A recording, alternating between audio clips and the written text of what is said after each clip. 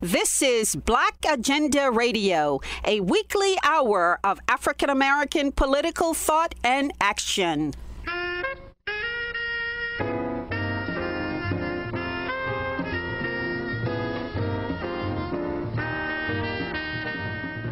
Welcome to the radio magazine that brings you news, commentary, and analysis from a Black left perspective. I'm Glen Ford, along with my co-host, Nellie Bailey. Coming up, the struggle for adequate, quality food as an important part of Black self-determination. The fight against mass Black incarceration opens a new front in New York City, and Venezuela is in an epic battle for socialism and national independence against the almighty dollar.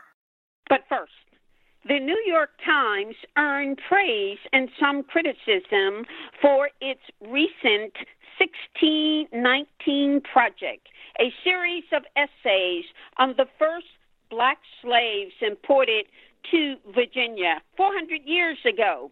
We spoke with Josh Myers, a Howard University professor of African American Studies, who delivered a lecture on the arrival of the first Africans in Jamestown. The question we posed to Myers was, if the arrival of Blacks as slaves in British America is viewed as the beginning of the Black saga, then the European colonial assault on Africa and most of the world is not part of the history. Black American slavery and oppression is depicted out of context. Absolutely. And so the one thing I would point out and emphasize is that that lecture actually preceded the publication of New York Times Magazine on the 1619 Project by about 2 or 3 weeks. And so in many ways, the organization Appeal that invited me to give that talk, we were all anticipating what that would become. And so what is ironic is that, we did the lecture in late July. The 1619 Project comes out a few weeks later. And then another group, Africa World Now Project, actually publishes the lecture. And the way that it entered into the world, it was almost as if the lecture itself was a response. But in many ways, it preceded it, and it still works as a response because these things can be predicted, right? The 1619 Project is an attempt to bring in slavery to a pre-existing American narrative. It is not a disruption of American exceptionalism. It is not even a critique of American exceptionalism. It is an attempt to fold slavery into American exceptionalism. And if you do that, the only thing that you can do from that particular point is see the United States as inevitable. And in 1619, that wasn't true. In the 100 years where African presence preceded 1619, the United States is not inevitable. And so we can't kind of fold that into that narrative without losing a lot of context and losing really also a tradition of resistance that is found in 1619, but it is also already here.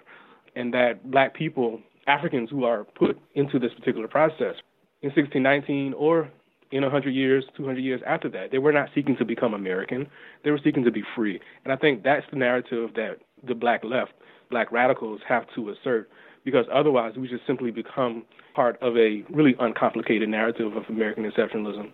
I think the conceit is that the liberals who have pushed this project see it as changing the narrative, but I don't. I just see it as an attempt to fold Black history or the history of slavery into an unchanged narrative, and unchanged narrative fundamentally because it's about the inevitability of the United States project. And furthermore, it is a liberal democratic analysis at its core. And so there is no attention to the radicalism that African presence brings to this project of settler colonialism through maroonage. There was one poem by Taya Himba-Jess on maroonage, but that was really the dominant sort of Black response to settler colonialism. And further, there's no sense of all the different traditions of revolt that accompanied our presence on these shores. And so, to me, it becomes very useless without those narratives at the center.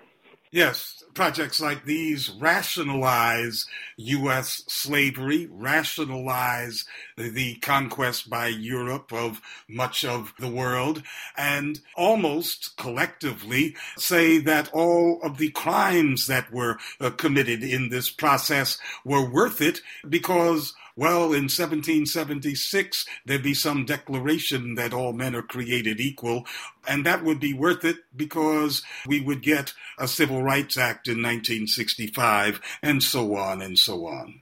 Right. I mean, that's how I see it, right? And so you can't change the founding of this country or orient the founding in 1619 without also thinking about the entire Western Hemisphere, and not just the Western Hemisphere, but the entire world. What does the world look like for African people? And I think it almost sort of orients us to kind of see those 20 and odd Africans who end up in Virginia as moving towards a sort of American democratic presence, which still doesn't actually exist. Yes, and what of this Africa that is behind them, never to be seen again, totally destabilized by the Europeans? Right, and so even if we do accept the American narrative, right, there's also happening in South America. This was happening in the Caribbean. This was also happening in North America, which is not only the British, right? And so African people understood that in that particular time. In fact, as someone who we probably both know, Gerald Horne always talks about the enemy of our enemies was our friend. And so sometimes you had to ally with the Spanish, and sometimes you had to ally with the French, not because you loved the Spanish or the French, but because there was a territorial conquest between those colonial powers that African people used to their advantage. What happens to that narrative when we get to the sort of 1619 as the inevitable evolution of American identity, right? And so, yeah, absolutely. Yes, in your lecture, you make comparisons between the finance capitalists of the Italian city-states like Genoa, where Christopher Columbus came from, and today's finance capitalists that we at Black Agenda Report call the Lords of Capital. I mean, finance capital is the origins of this. I mean, I follow Oliver Cox on this a lot, the great Trinidadian sociologist who spent the balance of his career thinking and writing from Lincoln University in Missouri, and challenging a lot of this with his trilogy on capitalism that he publishes in the 1950s. Without finance capital, none of these projects actually work. And the same, like you said, the same finance capitalist structure and infrastructure is what really feeds American capitalism, global capitalism today. And you see it reverberating in terms of how those structures then politically orchestrate everything from Trump's policy around immigration to the sort of extraction of resources that feed the industrial world today. All of those have, of course, implications for how people of color, working class people all across the world live their lives. I mean, it's still finance capital that has to be understood. And I think too often our movements don't think about the banking industries and the insurance industries and how not only were they complicit, which of course we need to kind of hold them to the reparations fire, but they continue to be complicit in the ways in which people live today. Yes, and it's more than just being complicit. Capitalism itself evolved under these conditions, which they created, of rapacious seizure of property and the torture of human beings under industrial slavery conditions, and the securitizing of whole lots of human beings, just like properties are securitized. Yes, you're right. I mean, there is no capitalism without what we've just described. And so I also think about, of course, how the religious institutions, the church, as well as educational institutions like the university, help produce these antagonisms as well. Like they directly benefit and help produce these antagonisms. So if you live in the modern world, you live in structures that are created by this interdiction of African life by Western civilization, and that evolution has to be understood. And I think if we talk about 1619, a lot of that gets obscured, right? We miss how this process actually unfolds with the modern era. And so there's a lot of scholarship as well as radical activism that acknowledges these particular connections that we should honor as well, that we should think with as well. Yes, and you do honor that other scholarship. You refer to Dr. Cedric Robinson and his thoughts on the 1,000-year-long process that led to what we call modernity and the age of discovery, a euphemism for colonial conquest, of course. Absolutely, which if you read the K-12 textbooks that our children are learning from, that becomes a step forward for humanity, right? That's how they frame it. The age of discovery with Magellan and other discoveries, that this benefits, all of humanity, and we know that's not to be true. And so we have to really understand that particular moment. I think Cedric Robinson, whose work, I've been reading and teaching for almost 10 years now. I'm working on a book on his life, literally at the moment. That thrust that he has in Black Marxism, and not just Black Marxism, but in other works like The Terms of Order that he published in 1980. This work helps us, really orients us to understand that this is not just a reaction to what happens in the 17th or the 18th century, that the 17th and 18th centuries are the culmination, really, of a long process that really emerges out of the Dark Ages, or what they call the European Dark Ages. And the whole idea of Western civilization, the whole idea of Europe itself, right, is at the center of the antagonism that then recreates the modern world, that then recreates race, that then justifies the age of discovery, that then produces slavery, that then produces colonialism, that then produces everything else that we're struggling against today. So we're seeing the whole narrative that we see in history books and reflected in modern day political commentary as a kind of rationale of crimes, a kind of saying, again, that it was all worth it despite the death of millions because Europe got rich and so did white folks in the United States. Yeah, well, you see it, right? So you have today liberals who will say slavery was bad, but the Civil War solved it, right? Or they will say, at least we got the Enlightenment out of, the antagonisms of the modern world. And so liberal ideology, right, requires that we rationalize. It requires that these sort of deep contextual conversations that we are having be negated. And ultimately, again, this narrative of progress that is inserted into conversations about the modern world get to replace the conditions of that progress, which, of course, is the attempt to dehumanize Africans and other people of color throughout the world, as well as the material expropriation of their labor and the extraction of their lands into the orbit of imperialism, which, of course, we can't talk about liberalism without talking about that and actually truly understand liberalism. Well, of course, this narrative is deeply entrenched, including in many Black institutions. Absolutely. And so, yes, I work at Howard University, and we have to challenge it here probably even more sometimes because of the ways in which a Negro petty bourgeois class has emerged to also justify and rationalize, these structures. It is almost as if they believe that this is the best humanity can do. And so we have to find our space in it, rather than thinking about the revolutionary tradition of African people who never accepted the terms of this world, who always resisted it, whose children and descendants continue to resist it. And so we try to bring that conversation in the Black Studies Department at Howard University to our students because they are heirs to it, whether they want to accept it or not.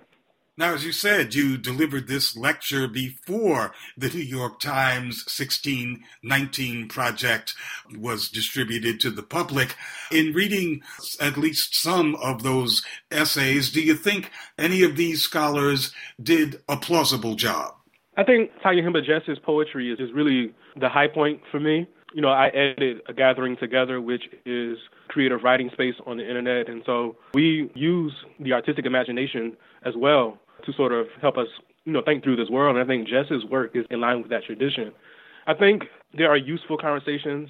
The piece, you have to forgive me, I'm not remembering her name, but the piece that the sister wrote on banking is useful. Brother Khalil Gibran Muhammad's piece, it has limitations, but it's also very useful, the piece on sugar. But I think probably the most dangerous piece is the lead piece by Nicole Hannah-Jones, because it sort of becomes, she sort of orients the whole thing around her sort of sense of patriotism, right? And so that's the frame that she uses to sort of enter into this conversation about slavery, which is very incongruous to me because it rereads Black history as a history of loyalty to the United States. And I think that's a dangerous proposition. And it's always been a dangerous proposition. And quite frankly, she is part of a tradition that goes probably at least to the 19th century with newspapers like The Colored American that sort of attempted to show loyalty to the United States as a way to generate space for a Black elite. And we know it doesn't work. They discard those individuals as quickly as it becomes time that they don't need them anymore. And so I think it's a dangerous proposition for us to entertain. But there's always been folks who organize themselves or organize their thoughts in that way. And it's historically incorrect. Far more blacks fought against George Washington and his forces and with the British because the British promised freedom. This is one of the things that Professor Horn writes about very beautifully. It is also one of the things that when we teach it in class, it helps our students understand themselves better, right? Because if you just do the straight numbers, right, somewhere between 5,000 fought on the side of the Americans. Most of them come from the North.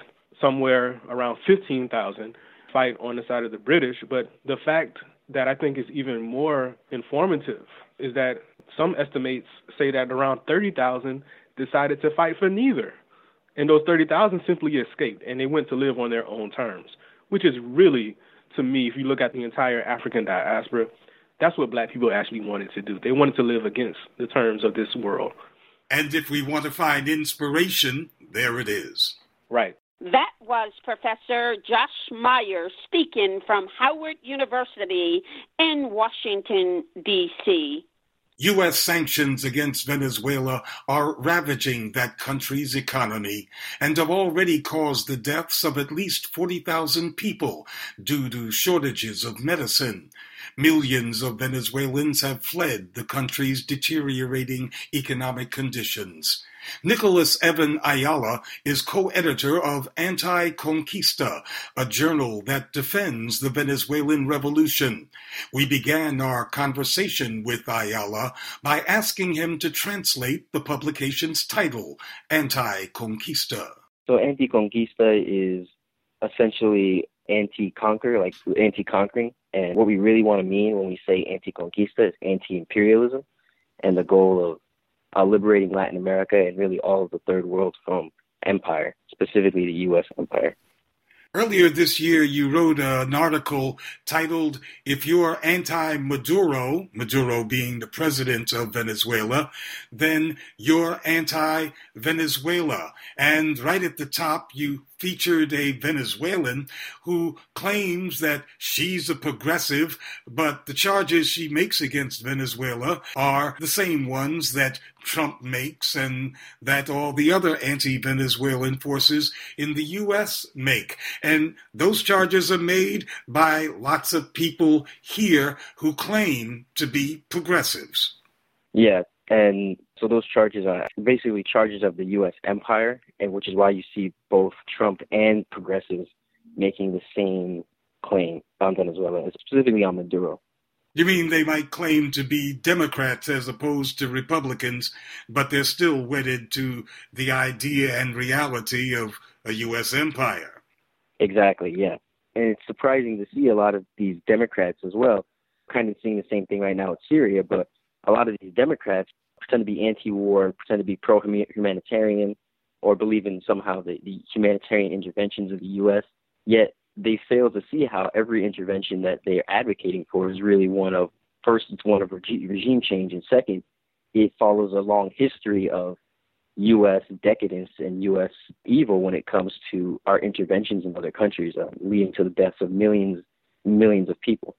You know, after 20 years, it becomes rather tiresome to keep having to refute things like Venezuela doesn't have democratic elections, when Venezuela's had more democratic elections than any other government in this hemisphere, maybe the world, in the past 20 years. Exactly. And a lot of the claims you hear against Venezuela, especially against Maduro, are that he doesn't have democratic elections, and not only that, but also he doesn't have the popular support. But in all the elections in Venezuela, we see that not only are the elections democratic, not only are they fair, but they also the people overwhelmingly support Maduro. The last election he won with over 60% of the vote. And that's extremely significant considering our president didn't even get the popular vote, yet he still won. From your sense of what's happening inside Venezuela right now, how much of the population supports this blockade, which has denied the country currency to pay its bills?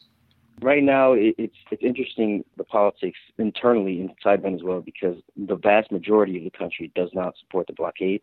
Even the opposition, which has recently struck a deal, some of the opposition members have recently struck a deal with the Maduro government, and they've actually come out these opposition members have come out and rejected the U.S. blockade. So we see both on the Maduro side and the opposition party side a rejection of U.S. sanctions. And the reason is because both sides acknowledge and admit that these sanctions are ultimately killing Venezuelans. They're destroying the economy, they're destroying the health sector, and they're causing serious damage to the society. So no one wants these problems, not the right-wing opposition and not the Maduro government. So overwhelmingly, it's rejected by the Venezuelans. Now, we're all familiar with those who run away from the revolution. We saw in Cuba the white upper classes leaving for Miami. And we saw the upper classes in Venezuela transplanting themselves after the Chavez government was in power. But with this blockade, we see a different type of exile. Many of them are poor people who were poor before the blockade. Yeah, so a lot of these exiles, too, again, there's no doubt an economic crisis in Venezuela, but we have to, again, look at what was the root of that economic crisis and where was those sanctions came from. And, of course, when you have a country which struggles to basically keep up its debt payments, which means that it's going to have high inflation, that inflation is mostly caused by the United States, who is gouging the currency, specifically the Bolivar currency, to the U.S. dollar. Those gouges in the currency are going to make it extremely difficult for the government to be able to pay a minimum wage to its people. And when that difficulty occurs and poverty ensues within society, people from all different classes will be trying to leave the country in order to send back money to be able to feed their families and basically help their families.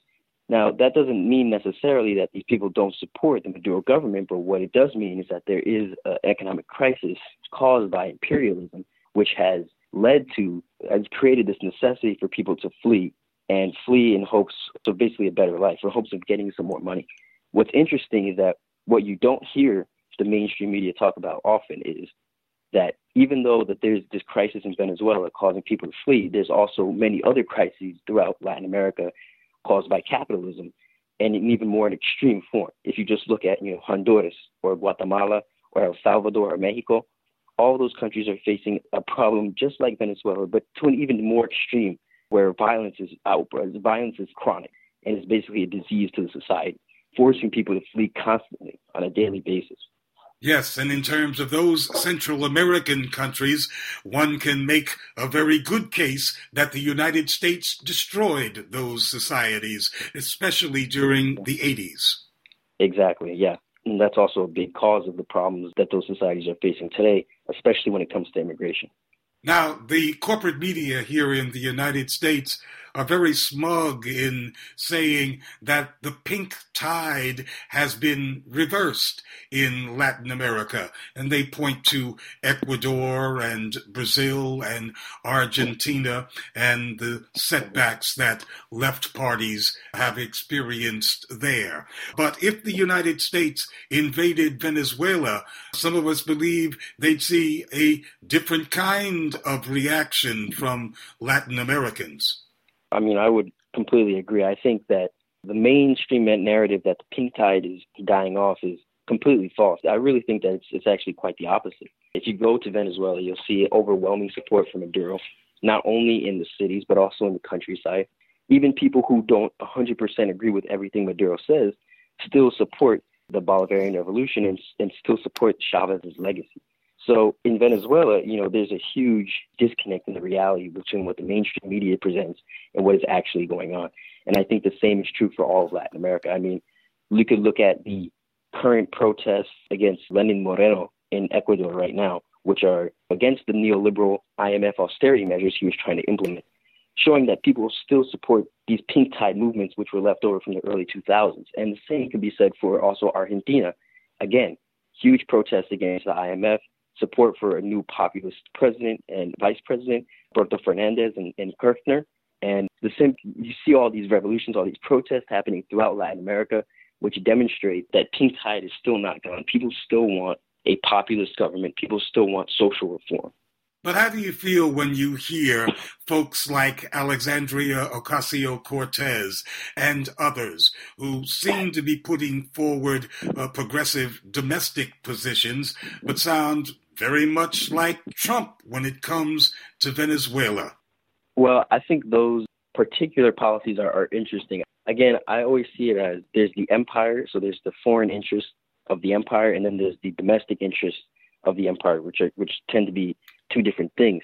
The foreign interests of the empire all politicians seem to agree, ultimately, whether they be Democrat, whether they be Republican, or even now the more radical progressives, they all seem to agree ultimately that the U.S. needs its empire in order to survive. Now, in terms of domestic policies, what they hope to achieve domestically differs. But I think what my concern really is more so the international politics. So when I hear people like AOC or even Bernie Sanders talking about Maduro and using the same rhetoric, using the same discourse and language as Trump does, I find that ultimately they're serving the same class interest, which is the elite class interest of the United States empire.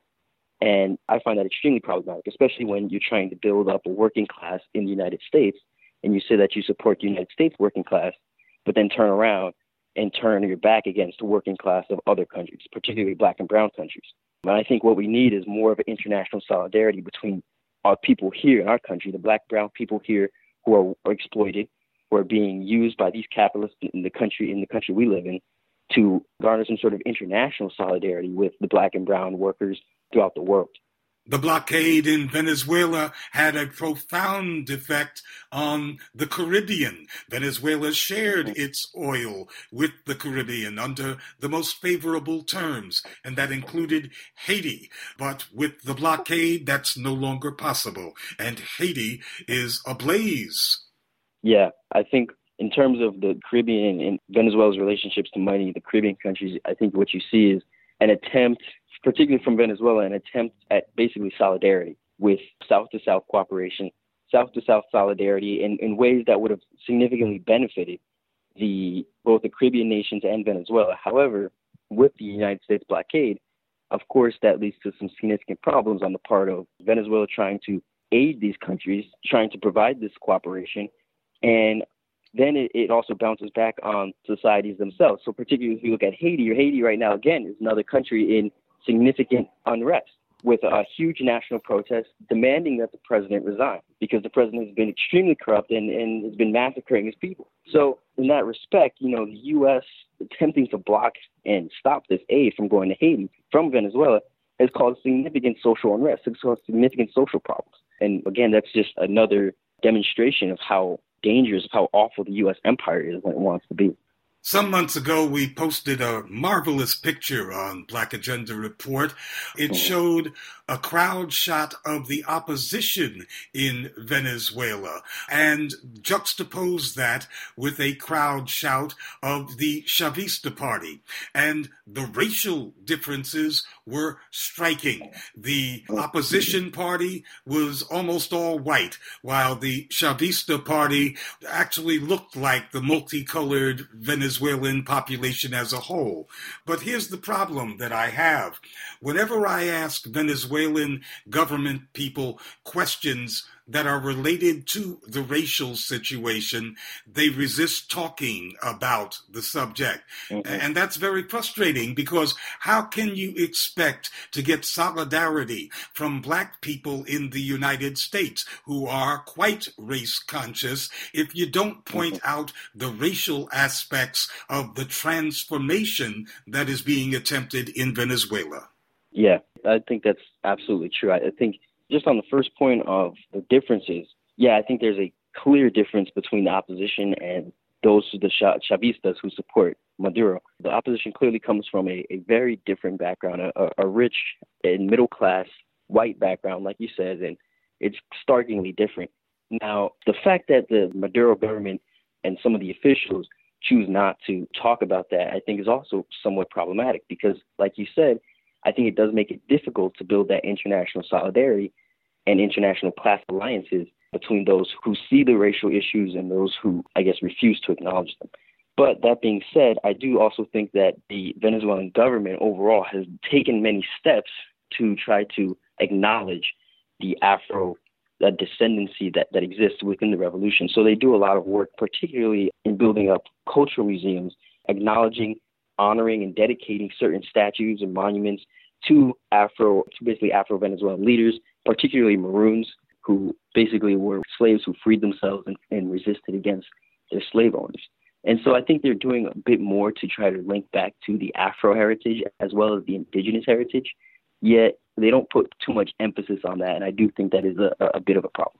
Now, it's very clear that China and Russia and other countries around the world would like to act in solidarity with Venezuela, but the U.S. dollar remains the reserve currency of the planet, and there's only so much they can do. What's the prospect for Venezuela to get through this blockade? Are they just going to tough it out?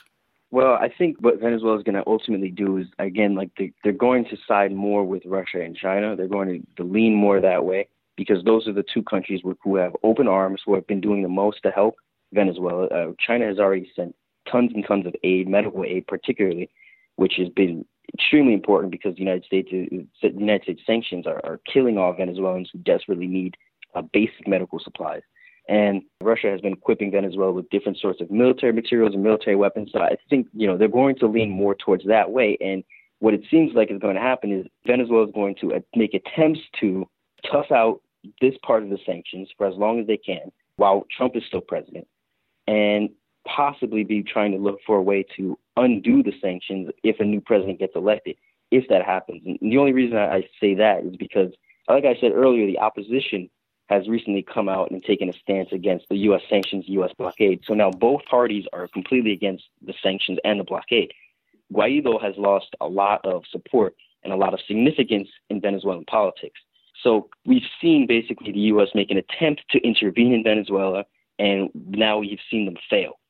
So the question becomes, what is the U.S. going to do next? What are the next steps? And it seems like they're still relying on these sanctions. Now, if the sanctions don't work after some time, I think that possibly with some hope, there might be a reverse in sanctions. I think really what we need is a different president who might be more willing to change that.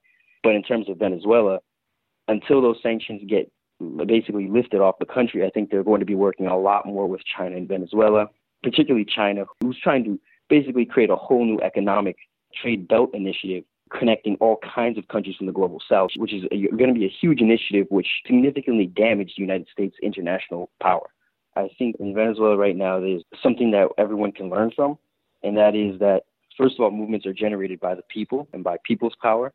So the only reason Maduro has actually been able to be in power isn't because of the military, isn't because of the fact that he's president. I think it's because of the fact that he has so much support from the Venezuelan people, and that if he did not have that support, what we would see is a nation that's been divided, similar to what we saw in Iraq, similar to what we saw in throughout the Middle East, nations that are divided against one part against the president, another part against fighting for some other faction.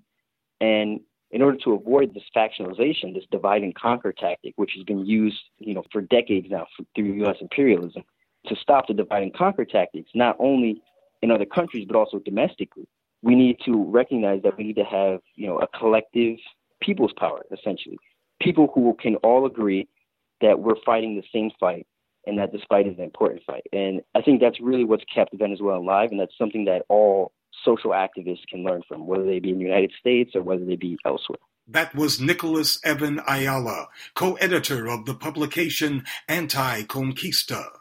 Food stores have abandoned Black communities across the United States, forcing residents to eat badly or travel outside their neighborhoods to shop. Ashante Reese is a professor of anthropology at Spelman College in Atlanta. She's written a book titled Black Food Geographers, Race, Self-Reliance, and Fun Access in Washington, D.C. We asked Professor Reese how bad is this situation and what some people call food desert neighborhoods. Let me just say that we obviously didn't get here overnight. And one of the things that happens is because the food everyone eats, we kind of take it for granted a lot of times. And what I mean by taking for granted, I don't mean just the consumption of food, but for most people, we're not necessarily thinking about who produces our food, how it's being produced, how it's being distributed, anything like that. And so when we're alienated from processes, it is easy for those processes to become like really harmful, both to people and also to the planet, as we see in some ways related to climate change. So I just want to draw our attention to what happened in Mississippi at the chicken processing plant over the summer, with ICE raiding that plant, looking for undocumented folk. When that happened, people were thinking through the lens of anti-immigration, which is absolutely true. That was totally an anti-immigration move. It was a scare tactic. It was all those things.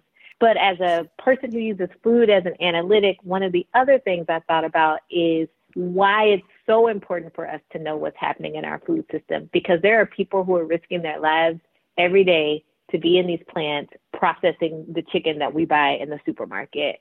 So that's one part of it. There's this labor part that almost wholly goes unnoticed by most people. And then the second part is really thinking about the inequities that I write about, which is for some people, it is much harder to get to food than for others. And because we live in this country where meritocracy is the language of everything, everyone thinks that people get what they deserve, or if you worked hard enough, you would have more. And that's just actually not true, right? When we are mapping grocery stores and supermarkets, for example, you see how they're following these patterns of historical redlining, and that was by design. That had nothing to do with people's merit. What I'm interested in is making very visible the things that the average person may not be thinking about on a daily basis. We just know that people eat, but we are living in a time where a handful of corporations control nearly all of our food system, and that is pretty dangerous. Yes, the supermarket people must be conducting their own kind of redlining because, as you point out, black neighborhoods, even rather affluent black neighborhoods, still have lower access to food than white neighborhoods. Yeah, and so one of the things I like to point out, because people always have questions about how supermarkets decide where they want to be. I don't think that supermarket execs are sitting around a table looking at maps of neighborhoods and saying, oh, black people live here, so we're not going to put a store there. That's not necessarily, well, to my knowledge, someone might be having that conversation, but what they are having conversations about are around, what percentage of the population in this area has a college degree? What percentage of the population in this area has an income above XYZ? Or how many two-parent households are in this neighborhood? All these things that intersect with race, right? Or they are also thinking about what other businesses are concentrated in these areas. And so, again, following the ways that businesses writ large, larger corporations I'm speaking of at this point, have avoided certain neighborhoods, particularly black neighborhoods, especially post-1964, 65, 66. Supermarkets are kind of following that logic. And this is all part of how capitalism works, right? They say they're making decisions based on the market. And as a race scholar, I say that race and the market, they are intimately connected. The market isn't race neutral. So how do we get a food policy, a situation of food distribution that is in the public interest rather than based on corporate priorities? That is the question of the century, right? I want to lift up some folks who are doing some really great work. There's the Heal Food Alliance. There's the National Black Food and Justice Alliance. These are folks who are coalitions of organizations who are really thinking about that question and working collectively to think about how do we invest in community-owned and operated kinds of food spaces. How do we invest in Black people developing kind of self-determining food economies, but also questions around policy, right? Like when the Green New Deal, all of the stuff that people are talking about with the Green New Deal and how it impacts farmers and how we're going to produce food. These are also folks who are thinking about, all right, we know that, for example, Black farmers have been discriminated against and now are only about 2% of farmers in the U.S. How do we have a racial equity lens that's part of this conversation too? Or you have these folks who are interested in co-ops. How do we pull together enough capital to have these community-owned co-ops that are like not the massive supermarket chains. On the other hand, while that is happening, while the policy stuff is happening, while the infrastructure stuff is happening, there is some education that we have to do amongst ourselves and really thinking about, this is where that unmasking of what's actually happening in our food system matters. When we know those things, I do think it equips us to make different decisions, right? I don't think we should be policing people around the decisions that they make. I do think we should be thinking, how do we build community around understanding our food system and then creating other possibilities? Because for about 96% of people in the U.S., supermarkets are where they get their food. You said that you're looking forward to not using this term food desert anymore. Why do you want to get rid of that term, and what would you substitute? So I get this question a lot. I want to say that I am not the only person who critiques the term food desert.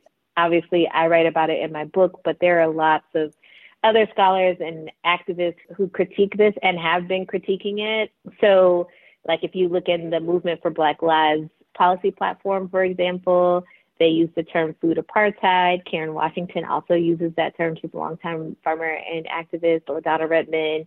On the scholar side, there are people like Nia Jones who critique that term, and then other people like Nathan McClintock who talk about racial capitalism. So for me, this is a conglomerate of all of us people who've been kind of thinking, sometimes in our individual pockets, but certainly alongside each other, with really thinking about, how the term has been applied and what hasn't been useful.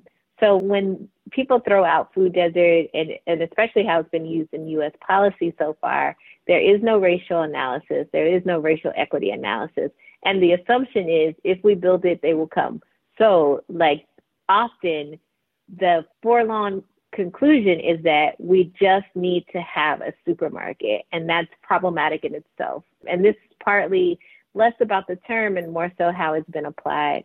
I think the other thing I want to say about food desert that I always often say is that in the focus on this product, i.e. a quote unquote desert, it totally obscures the way that people are already working within their communities, either to access food on their own, despite the failures of the state, or to create solutions within the community. And that's actually much more than what I'm interested in. I'm interested in looking at, what are people actually doing, rather than putting another label on Black people that points to deficit rather than something that is productive.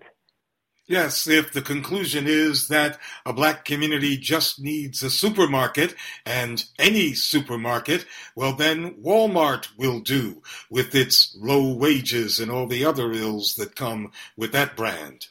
Yeah, and Walmart is such an interesting case. It is complicated. And I will say this too, this relates to supermarkets generally. If you ask people who live in a neighborhood that doesn't have a supermarket what they want is a supermarket. And that, I think, is something that I want to be clear about, that even as we're trying to do this work around reimagining our food system, for example, there are still people with real needs. And I'm an advocate for people getting their real needs met. So that means that there are going to be some short-term kind of solutions and these kind of long-term, we're in it for the long haul. And a lot of those long haul things have actually very little to do with food and more to do with how land policies, for example, how space is planned and how it's developed. All of these things that factor into where food is located, where it's produced and where it's distributed and who is consuming what. So there are these larger policies that really are part of the root in tandem with kind of food policies, but policies of urban space in place, for example, those things are really part of the root of the problem too. And of course, in terms of governmental policy, we can't overlook the constant, long-term Republican war against food stamps. Yeah, well, this country hates poor people. And I actually do not think that that's a partisan thing. I think when we look at policy over time and the kind of fluctuation and the constrictions and the assault against poor people, that happens across administrations. And that's an important thing to point out because, again, this is all wrapped up in this idea of meritocracy and American exceptionalism, right? And of course, it intensifies under different administrations for sure. But we don't actually have adequate safety net policies in this country for mostly anyone, but especially for poor people. I mean, the best safety nets are for wealthy people. Would you advocate a food bill of rights? I would like to know what you mean by a food bill of rights. Well, we talk about a bill of rights that includes right to housing. Mm-hmm. We already have, at least on the books, right to legal counsel. People talk about a right to have an effective education. Well, what about a right to food, but not just food in general? I see what you're saying. I think that's something that I would have to think about, because there's this tension between we need some real policy changes, and I'm interested in that. But I think the question for me is always who's shaping the policy and what kind of language is used. So, for example, I wouldn't advocate for some kind of food bill of rights that had requirements or restrictions on what is considered healthy and what isn't considered healthy, right? That is all kind of tied up in a lot of ableist, fatphobic, and white supremacist ideas around health and healthiness. So I have some caution and some trepidation around that. What I will say is when we look at like the Universal Declaration of Human Rights and it talks about food being a basic human right, I would love to see more exploration of what that actually looks like in practice in the U.S. and beyond. And I don't know what that looks like, right? But I do think that we do not take food seriously as a basic human right. You talk about the multiple functions of food stores, not just places where you go to get nutritious stuff to put in your mouth, but the connections that are made between people in the neighborhood. Yes. So I'm very interested in, again, the ways that stores function, but how people are connected to them. A lot of people have stores that they go to frequently. They may see the same people. They may have the same cashiers. And those relationships matter, even if they're not like the most important relationships in people's lives. It's kind of nice. Like when I lived in Virginia, I saw the same cashier at Trader Joe's almost every week that I went. And that was just a lovely experience for me. Now, from the corporate side, of course, they probably think about it as brand loyalty and store loyalty. But for me, it's also thinking about where are these spaces that you run into your neighbors, for example, and get a chance to chat with them, how are your kids, how are your grandparents, like that kind of thing. Those spaces matter just as much as your home space, your worship space, if you have one of those, and your workspace. An absence of those, that absence can be felt, even if people don't know it consciously. So the absence of food centers in Black communities is really a detriment to the overall quality of life beyond nutrition. Yeah, as I write in my book, or as I don't write in my book, I focus very little on nutrition, not actually at all, because to me, whatever nutritional stuff that is happening is a byproduct of these larger processes. And so what I also write about in my book is you see all the ways that people are making lives and making joy outside of these corporate spaces. And I think that's equally important. Like people get together in their homes. People like me spent time in like small community store in the neighborhood, got to know people who came in there. So these spaces do exist outside of these large corporate spaces. And I don't want to overlook that. Like people are really, it's frustrating. And people, again, want to have the same kind of access that they would have in Georgetown. And at the same time, it is not necessarily stopping them from trying to build lives. One thing that I want to say as really a nuance around methodology in thinking about food access, and I was just talking to a class of students about this yesterday. There are some people who study food because they are interested in nutrition, right? Or even they're interested in some form of inequities broadly, but they enter food to study food in and of itself in some ways. And that's not what I do.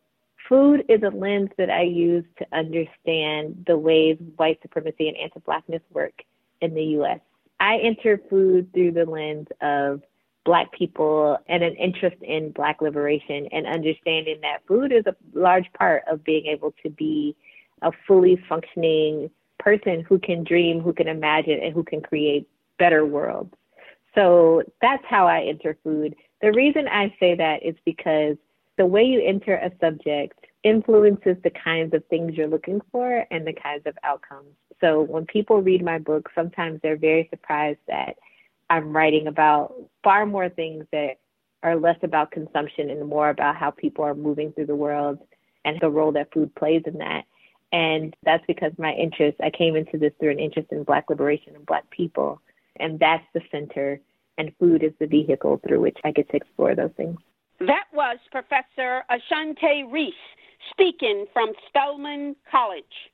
Activists in New York City are trying to prevent the construction of 4 new prisons in the different boroughs of the city, designed to replace the jail cells that will be lost when the infamous Rikers Island Jail is closed down. The No New Jails movement says now is the time to phase out mass incarceration, not to replenish it. Ben NDugga-Kabuye is with the Black Alliance for Just Immigration. There's over 50 cities that are building new jails, and one in particular in New York City, there's 12 new jails being built for $11 billion. And a decision to do that is happening literally in 3 weeks. They're going to build out a new Rikers-type complex, a Rikers 2.0, in Black neighborhoods where there will be jails everywhere. And we're fighting that as part of a broader coalition called No New Jails NYC. And people can see more of our information on any social media site, No New Jails, on our website, nonewjails.nyc, because we basically put forward an agenda that says, as Khalif Browder has died, Layli Polanco has died, people who are continually dying in Rikers and in other jails in New York City, we are now at an opportunity and we are able to close Rikers without building any more jails and use the $11 billion. It's not for jails, but for the needs of Black communities. And this is part of coming out of Black August, that this is part of we're trying to be connected and rooted in the abolitionist tradition, that jails and policing are a product of enslavement and capitalism, and they do not make our communities safe in any way, and in fact increase violence in our neighborhoods. And we're more than able to close Rikers without building any jails, especially since 7 out of 10 people who are held in New York City jails are there just awaiting their trial.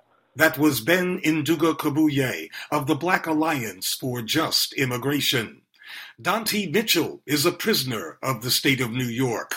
In this report for Prison Radio, Mitchell asked the question, what kind of society are we? I'm currently in the Bennington College Prison Education Initiative program here at Great Meadow Correctional Facility.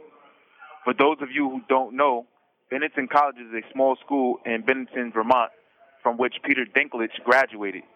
You know him, Tyrion Lannister from Game of Thrones, the dwarf.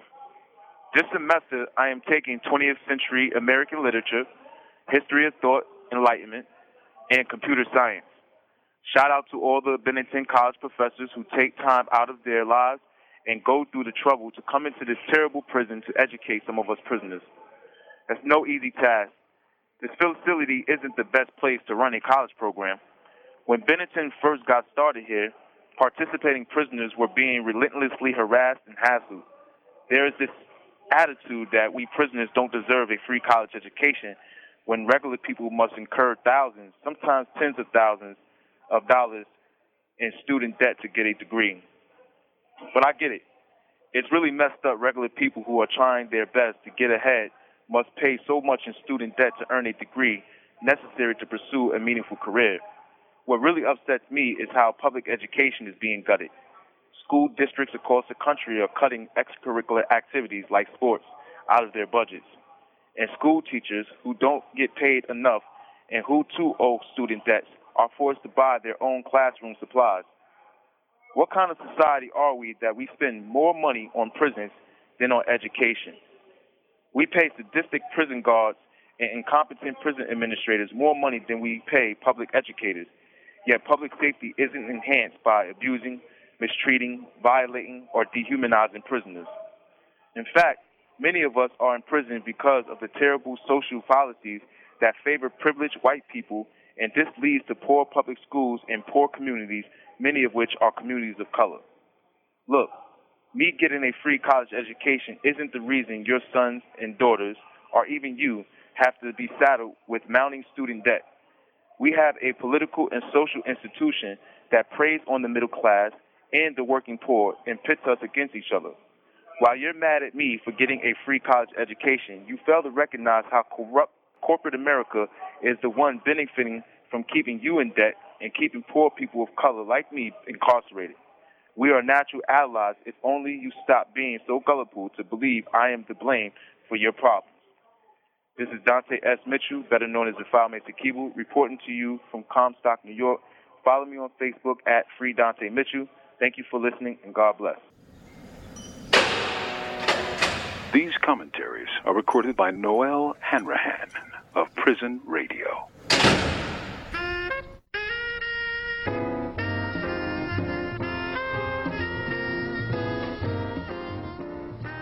You've been listening to the Black Agenda Report on the Progressive Radio Network. Information for liberation.